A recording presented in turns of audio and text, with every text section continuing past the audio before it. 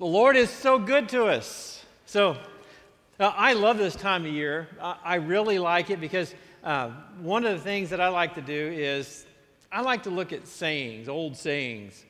And I want to talk to you this morning about one of the old sayings that's found in Scripture that was just read to you, Ephesians 1:18, the eyes of your heart. Now, I like a lot of these old sayings. I like the one, knock on wood. You ever do that? You know, you brag about yourself. Man, I've been doing fantastic. Knock on wood. Well, actually, that's ancient. Some over 4,000 years ago, the Celtic belief was that spirits lived in the trees and in the woods. And if you were bragging on yourself and you weren't giving credits to the spirits and you were taking credit for yourself, that bad things would happen to you. So when you bragged on yourself or you said something was going great, you knocked on a tree to give that spirit credit. Make you think about knocking on wood again, won't it? What about Lord willing and the creek don't rise? Anybody ever heard that one? Lord willing. I always thought it was like a creek, like a river, you know, because a lot of people live across little creeks, and if it's rainy season and the flood season, you can't get across. But really, it was Colonel Benjamin Hawkins. He was part of the Continental Congress, and he had been sent a message to say, you know, would you be attending on our next meeting? Now, he was over Indian Affairs, and they were trying to allocate lands to some of the Indians, and some of the Creek Indians were not pleased with the land that they were being given. So he responded in his letter, Lord willing, and the Creek, as in Creek Indians, don't rise. You won't be using that one either, will you? I'm just batting 1,000, you're going to be messed up.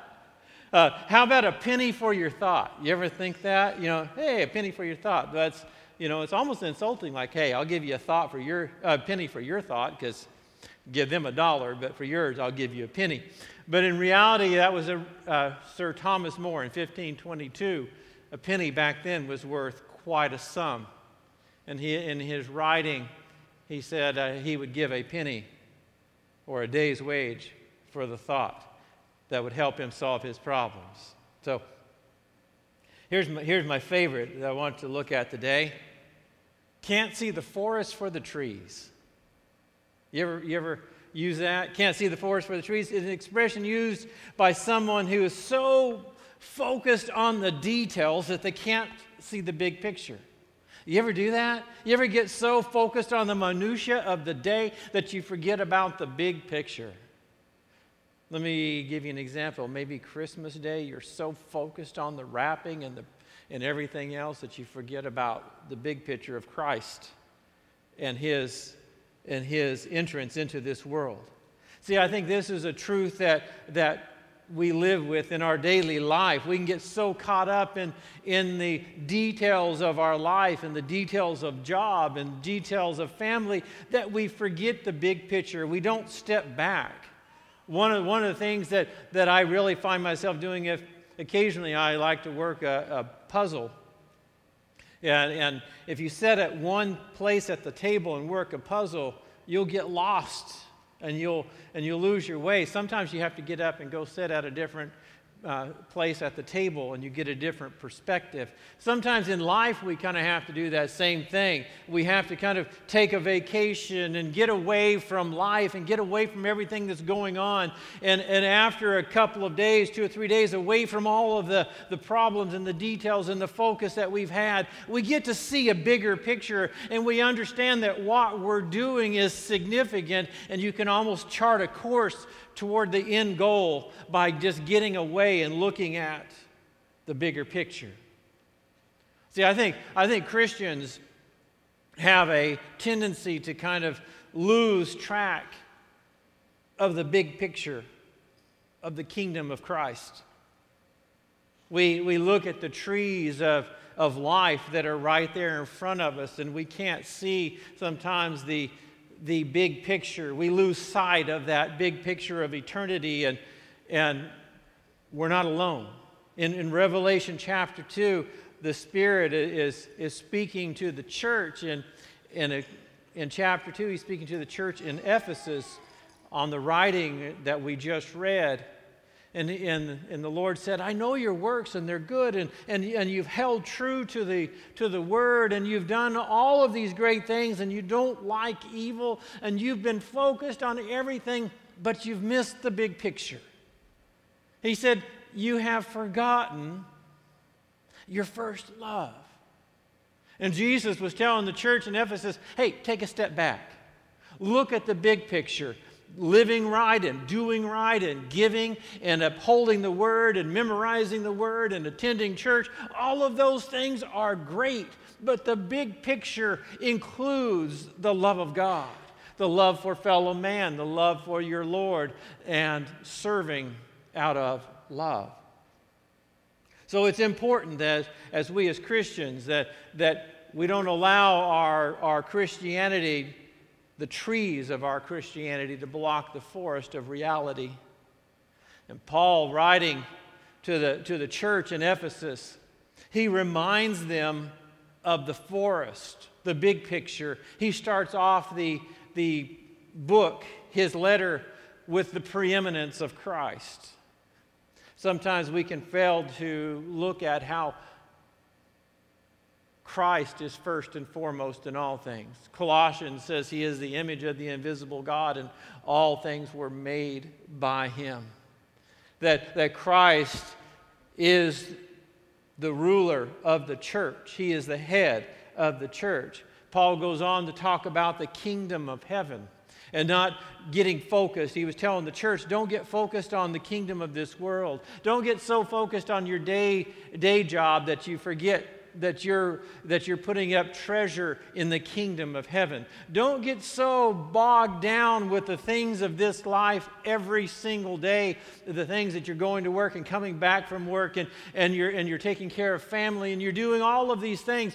Don't forget that there is a kingdom of heaven that is going to come, and that Christ is going to reign, and that you're going to rule and reign with him. Don't lose the big picture. This life is temporal. It's here and gone. It will fade as the grass and as the flowers of the field, but the kingdom of God will remain forever. And he said, make sure that you keep that big picture, that Christ is preeminent and that the kingdom of heaven is advancing and it's coming and you're part of it. Wow, I like that. He said also, remember that God has an overarching plan. God has a plan that Christ was slain before the foundation of the world, that Christ came to seek and save all that are lost. And he said, and you were chosen in him. I like that word chosen, don't you? You ever play baseball or basketball or something out on the playground? You know, and all the people line up and they'll say, I'll choose this one and this one. I'll take this one, I'll take that one. And it gets down to the end. Don't raise your hand, but you ever remember seeing those guys at the end of the line that nobody wanted on their team? That's not the way God chose us. God didn't look down and say, okay, I guess I'll take them, to even it out. God chose you. When that presence of the Lord spoke to your heart and started drawing your spirit, that's because God is pulling at you to say, come closer. Let my spirit bless you. Let my sacrifice be a sacrifice for your sins. That's what he has done. He has chosen us in him. And then he says, he sealed us with the Holy Spirit. I love the Holy Spirit. I love feeling the presence of God in my life. That's that seal. That's that promise. It's the earnest of our inheritance. You know what an earnest is? Like earnest money, it's like a down payment. It's just a real small token of what you're really going to get. So if somebody came up and gave you $1,000 and said, here's $1,000, and in 5 years or 10 years, you're going to inherit all of this, millions of dollars. You would look at that $1,000 and you'd say, wow, this is great, but look what's coming. Think about the greatest times you've ever experienced God in this life. The most you've ever felt Him or encountered God. Those times when you felt like heaven was right here. You ever had those encounters where you're praying and you feel like God is right there and He's speaking to your heart and you're hearing His voice and you can do nothing else but worship Him? The greatest that you have ever encountered God in this life is just a drop in the bucket compared to what you're going to experience when you walk through those gates. Wow. It's the earnest of our inheritance. That's why we have to have a new body, because He wants to fill us so much with His Spirit and His presence that this body can't take it. We have to get a new model. You're going to have to trade in the Ford for a Lincoln. Wow. We're sealed with the Holy Spirit. I believe that this passage of Scripture is found in the Word of God as a reminder to all of us that sometimes we just need to step back and look at the big picture. Don't allow life's circumstances to narrow our perspective, but we need to look at the eternal perspective. Can I back up a minute?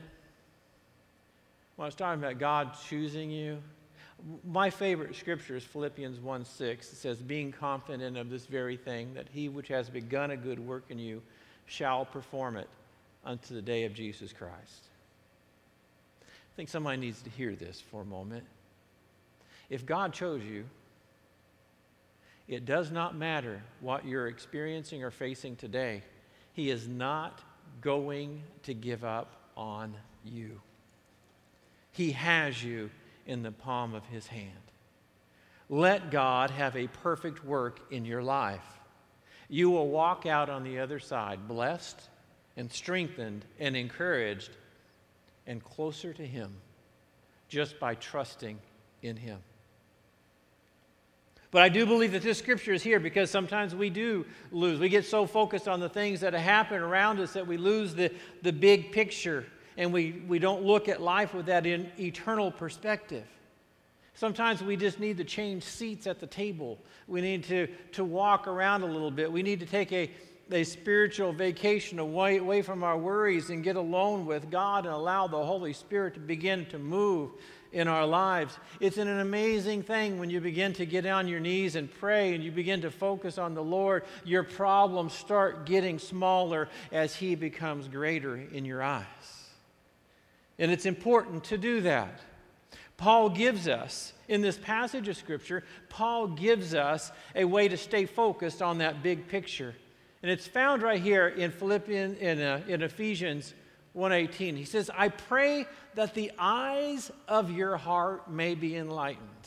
Now, isn't that one of those sayings, the eyes of your heart? Now, we may look at it and say the eyes of our heart, well, that has to do with emotions because the heart, but it's more than that. He said, I want that the eyes of your heart may be enlightened in order that you may know the hope to which He has called you. Do you realize that you're called for a hope?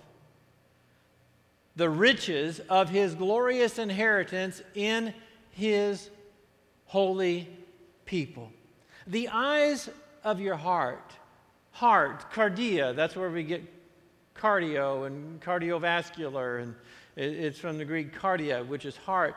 But in this statement, it simply means intellect, emotion, and will, determination.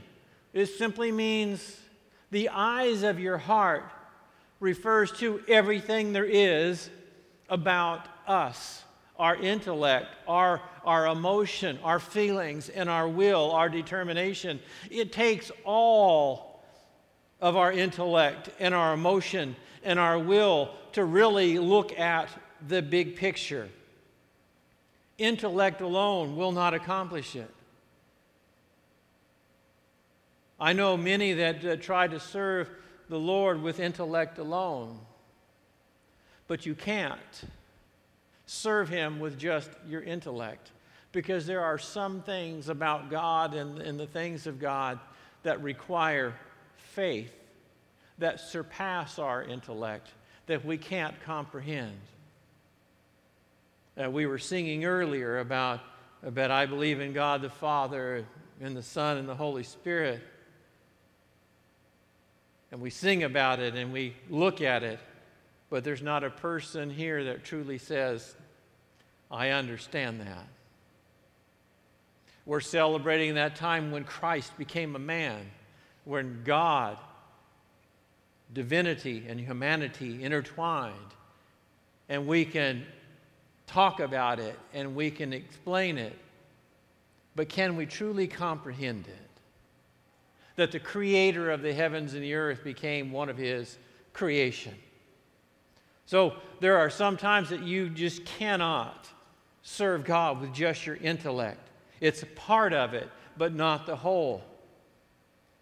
Intellect alone will not save you. When we came to Christ, we served him with everything in us. Paul said it is for with your heart, the cardia, your will, your emotion, your drive, your intellect, with your heart that you believe and are justified. It's not just a mental ascension, but when you came to that saving faith in Christ, it wasn't that you just comprehended it here, but you felt it right here. Because the Bible says godly sorrow works repentance. It's not just your mind, but it's your heart, and it's your will, it's your determination that says, I don't care if anybody else is going to follow God. I am with him, and I am with him to the end. He died for my sins, and I am going to trust him. It's not just mind. It's not just spirit, your emotions, and it's not just your will, but it's all three. And when you came to Christ, you served him with your mind, you served him with your emotions, and you served him with your will. And if we lose any three of those, walking with Christ becomes a challenge. See, we serve Christ, came to him with our heart, and we serve Christ with our heart. Paul said, that is why I'm suffering as I am, yet this is no cause for shame, because I know whom I have believed, and I am convinced, I am persuaded, my will, my mind, and my emotions are made up that he is able to guard what I have entrusted to him until that day. Here he is in prison, and he says, I don't care what I'm facing today. I know, I am persuaded, I am convinced there is nothing that can move me off of the place where I'm at, that there is nothing the adversary can throw at me. There's nothing that life can throw at me. There's no circumstance that can be thrown at me that will get me to waver from my conviction that Christ is Lord. Wow. That didn't come with just an understanding of mind, but it came with passion of heart and a will, a determination that says, I'm all in. So we came to Christ with the heart. We serve him with that same heart of mind and intellect, emotion and will. We also are able to see the big picture with that same heart. Scripture says the Spirit you receive does not make you a slave so that you will live in fear. Rather, the Spirit you received brought about your adoption to sonship, and by him we cry, Abba, Father. He opens our eyes. We serve him. We serve him. We came to him with our heart. We believed him. We trust him. And now we serve him with everything in us as well. And he opens our heart, and he allows us to see the hope that's in our calling with him. He said, praise be to God and Father of our Lord Jesus Christ. In his great mercy, he has given us new birth into a living hope through the resurrection of Jesus Christ from the dead, and into an inheritance that can never perish. Can you say, never perish? Never perish, spoil, or fade. This inheritance is kept in heaven for you. Paul, again, was simply saying, listen, you have an inheritance, and I not only believe it with my mind, but my passion and my will, that everything that I have committed to Christ, that He is keeping it in heaven for me, that I'm looking at the big picture. I'm not living for this life, I'm living for the life to come. I'm all in, I'm committed, I'm dedicated, I am convinced, I am fully persuaded that there is nothing that is going to change my mind and my opinion. So devil, do what you're going to do. Neighbors, do what you're going to do. But as for me, I will follow Jesus Christ. Paul is persuaded. I'll be honest with you, if you and I want to really have that understanding of the big picture, we have to understand Him with our mind through studying the Word of God, but we have to have an emotional encounter with Him as well, that we're all in and our will has to be made up, that it doesn't matter what approaches us or what comes at us, we are following Jesus Christ. When we get there, and we have all three, there is nothing that can stop you. There is nothing that can overcome you, because we know in whom we have believed, and we are persuaded, we are convinced to the uttermost that He is in charge and that we are His children. Wow. We are His children. We are His children. I've been blessed this week because I've had all my children around. I love that. Amen, brother.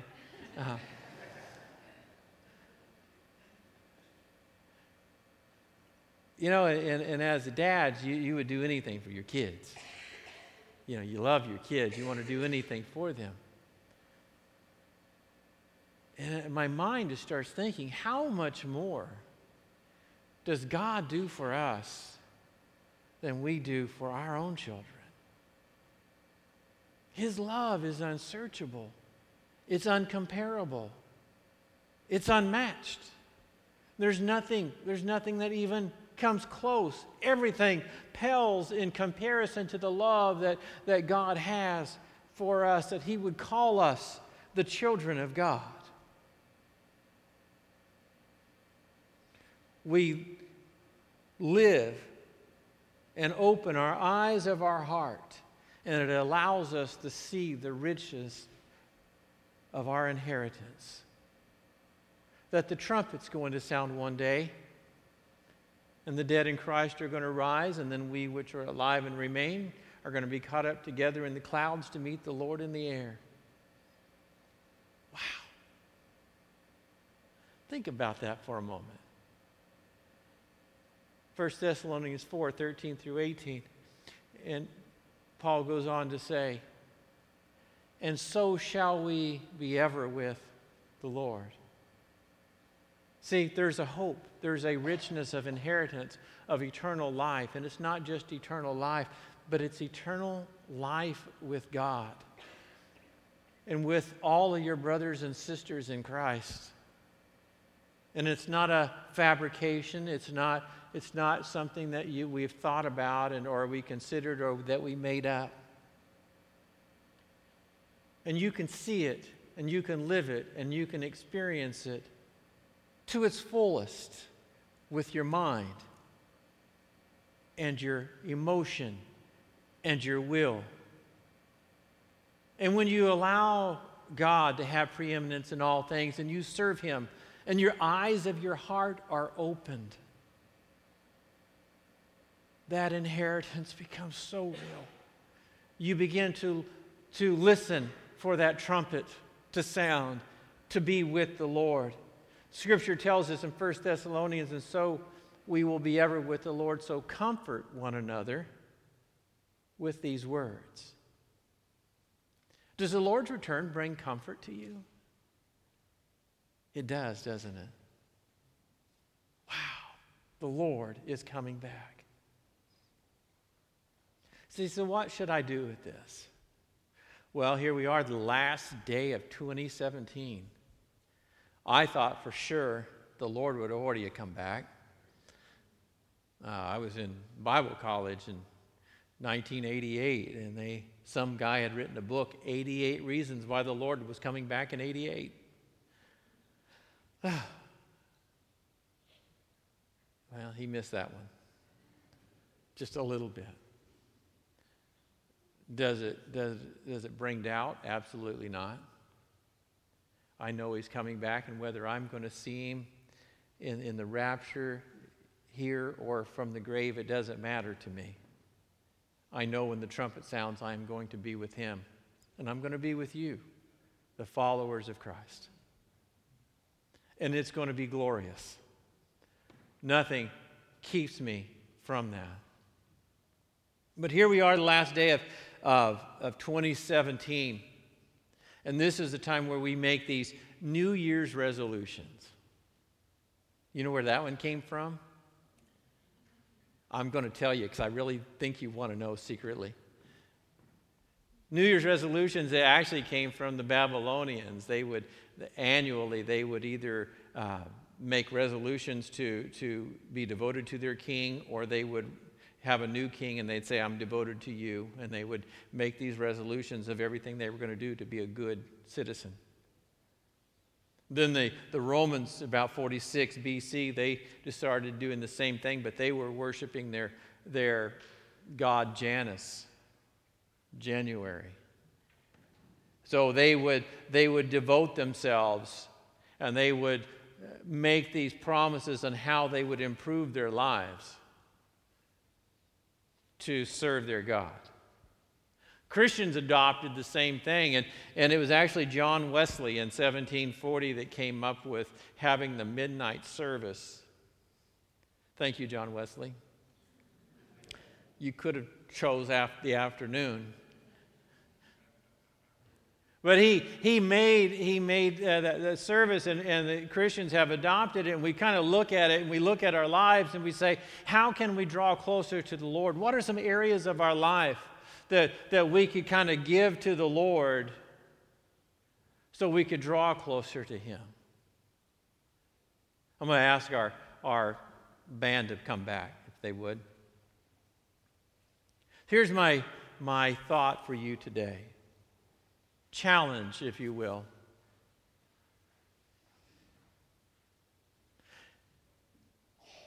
Is there an area of your life, either intellectually, emotionally, or with your will, that you have been kind of holding back from the Lord?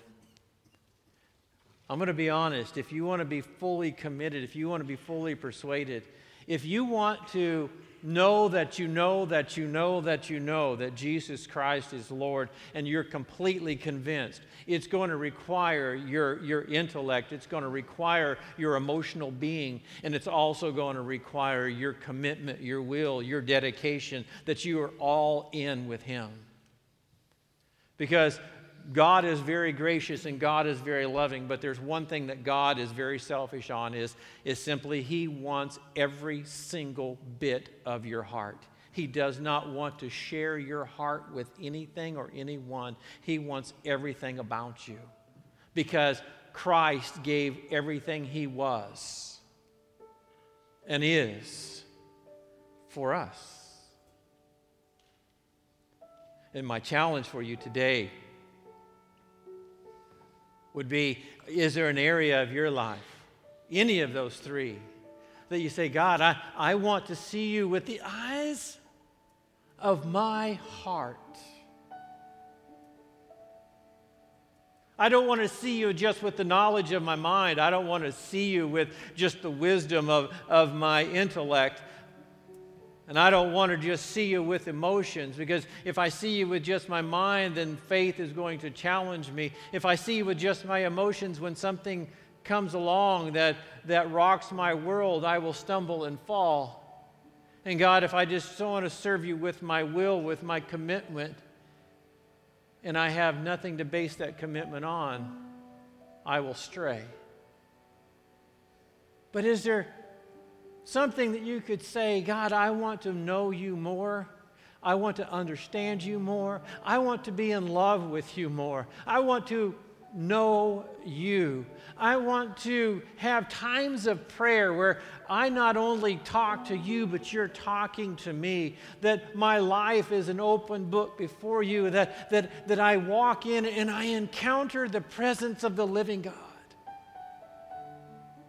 That your emotions, when you hear the story of the cross, that tears just well up because you love him so much. As Peter said, having not seen, yet you love. Your intellect, your emotion. What about your will? Your determination that you're all in. That you're not 50%, you're not 60%, you're not 80%, you're not 99%. You're 100% in. You're in with him. You're putting all of your eggs in the basket that Christ is Lord and Savior. Would you stand with me today?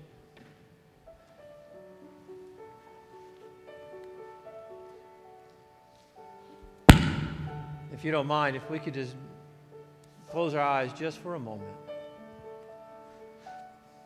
And what I'd like you to do is just talk to the Lord for a moment. Because here's something that I am fully persuaded on, that we're all a work in progress. Each and every one of us. And I know the areas of my life that I am surrendering to the Lord and saying, Lord, here I am because I want to be all in with you. So right now, where you're at, maybe you're not even serving Christ, but you say today I am. Today I'm all in. Today I want him to be my Lord and Savior. Scripture says that you must first believe that he is. That he died for your sins, that he has the power to forgive us of any wrongdoing. He has the power to make us right with the living God.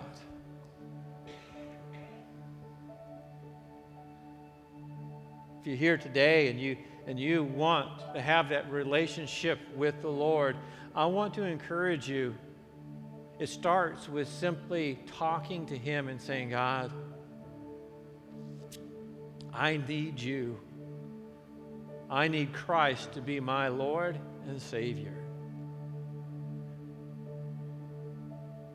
Maybe you've been serving him for many years and you want that passion back, that joy, that excitement of serving the Lord, that you wake up in the morning and you feel his presence and you just can't wait to share the good news with somebody.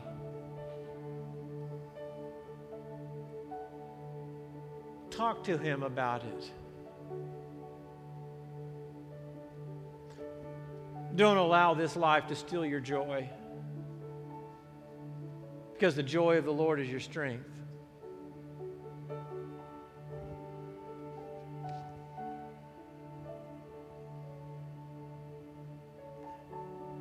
Are you determined to serve him?